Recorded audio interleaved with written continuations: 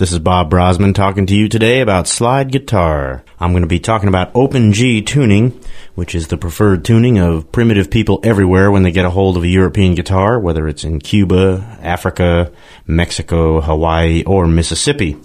And the sound of that tuning is a low D, followed by a G, followed by a D, and then G, B, D, as written in example number 1.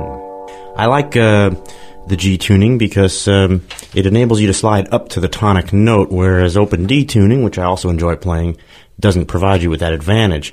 In example 2, I'm just going to do a typical riff to slide up to that tonic note, utilizing the 4th string, the 3rd string, and the 1st string. So I'm just going to slide that string, the 4th string, into kind of an open 3rd string. I like G tuning because the top interval is very tight. It's just a minor third between the 2nd string and the 1st string, the B and the D. So when you slide up to that triplet lick at the 12th fret, as in example 3A, it's going to sound like this in G tuning. Whereas in D tuning, I'll drop the B string down to A. It's a little more open sounding. That's that famous Elmore James "Dust My Broom" just as soon as I'm finished shining my shoe brush lick. Now, when I work with the slide, most of the work I do is on the 1st string. And there are a few small elements of sound that I use, and then I put them together to make a total picture of different things you can do with the slide. The least obvious thing you can do with a slide is staccato notes, meaning really short, clipped-off notes. And I'll be damping with my left hand as well as my right hand when I play example 4, which is simply staccato notes, every single fret starting on the 5th fret and working up to the 12th and back down again. Something like this. 2, 3, 4.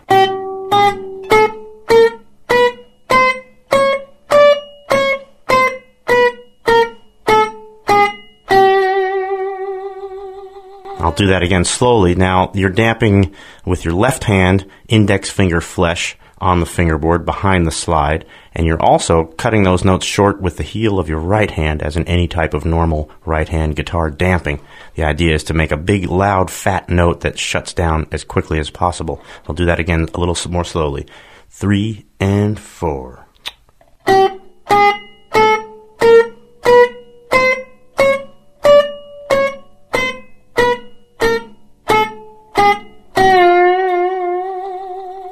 Sometimes it's necessary to make a staccato note with an open string in between. And in that case, it's necessary to pick up your slide and your damping finger at the same time. Still going to use a little bit of right hand damping. So that's going to sound something like this. Example number 5.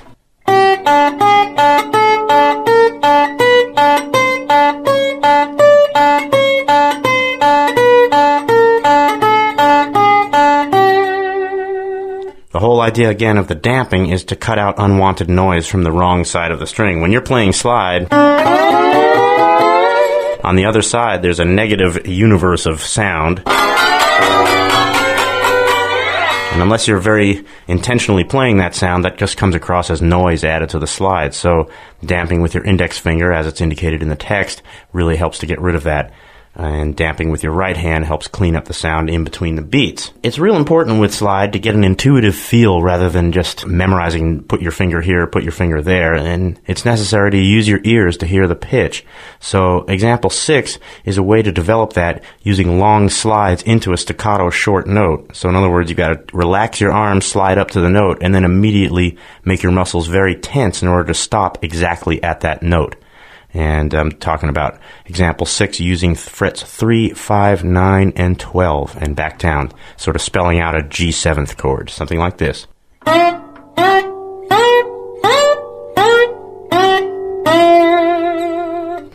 It's quite a bit easier to do that sliding up than sliding down. You don't have much use for the sliding down to it, but it's a real good exercise for coordinating your ears and your muscles.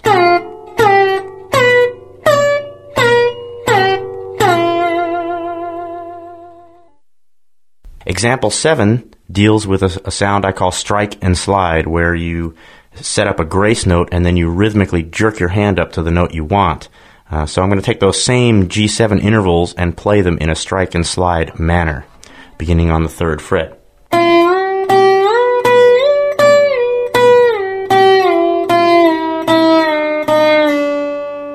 Now, that might sound a little odd and pedantic as an exercise, since that's what it is. Used in a lick, you'll hear a lot of times things like this.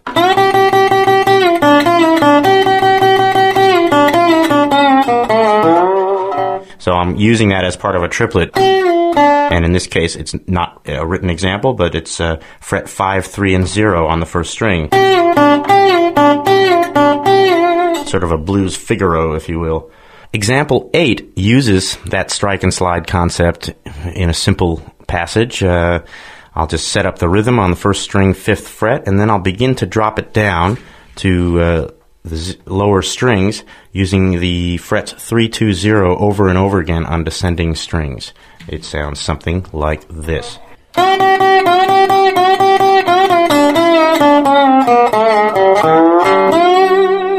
going to play that again slowly. This is example 8.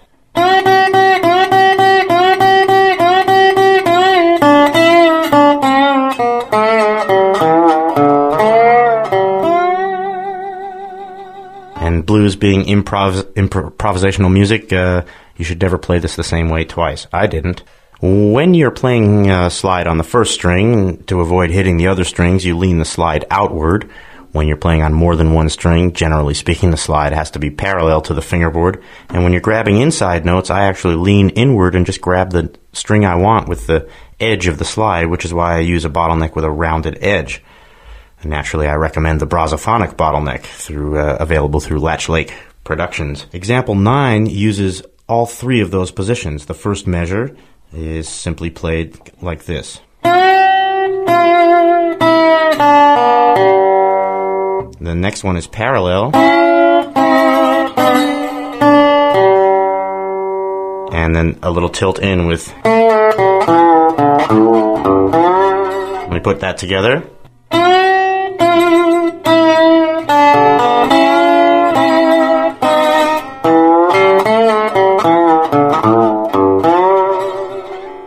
Example 10 is that famous Little Red Rooster lick, which Howlin' Wolf stole from Robert Johnson's Walking Blues, which of course Robert Johnson stole from Son House's Walking Blues. And it features that 3rd string, 3rd fret B-flat note, that blues note, which I just call your buddy because every lick bounces off of it and you wind up relying on it a lot. So the standard lick, I'm going to go across the whole fingerboard on the 6th and 5th string to introduce it, and then the middle strings, and then wind up on the 1st string. Example 10, therefore, sounds like this.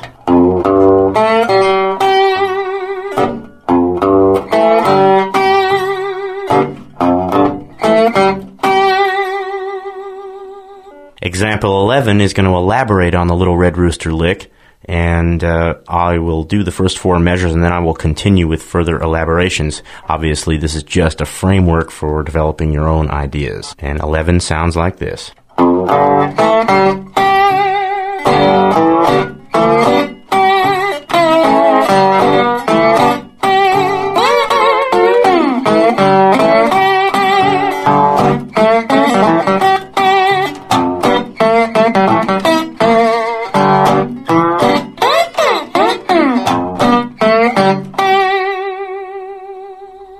Palm harmonic technique is something I stole from Hawaiian guitar technique. Very briefly, harmonics are a technique of dividing the string in half, normally done by laying a finger on for example, on the 12th fret. But you may discover by accident that if you lay your finger on the 12th fret and play on the wrong side of the string, you get exactly the same thing but with better tone. So now that you know that, if you're wearing a thumb pick, it's possible to make the harmonic with the karate chop part of your right hand while strumming also with your right hand, while you can, do anything you want with your left hand. So if you can do that, that means you could then go up the fretboard and make artificial harmonics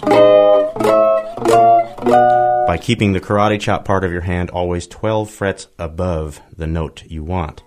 Now, a way of practicing this in front of the TV set without thinking, I'll start at the 5th fret, making a harmonic over the 17th fret, and just go up chromatically using the 4th to 1st strings just to get my muscles coordinated between the full fret movement of the bottleneck and what is essentially a half a fret movement of your harmonic hand. Example 12 sounds like this.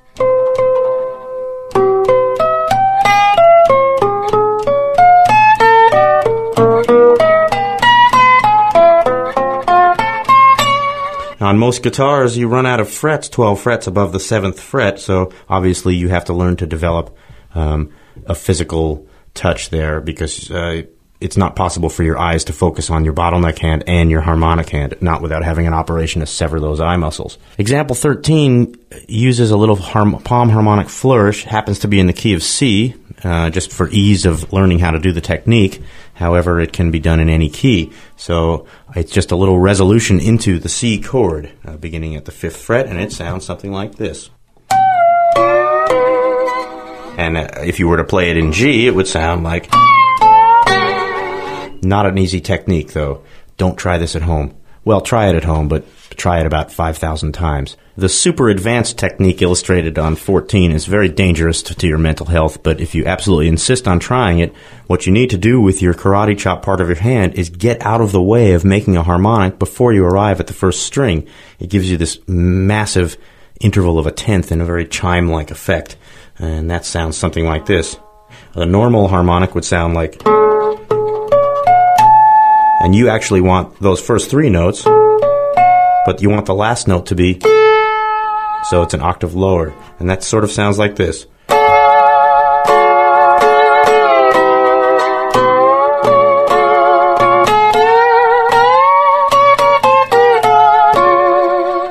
Not very bluesy, but you play the right notes and it can sound very bluesy. For example, if I were to do some nice G7th there, it starts to sound very nice.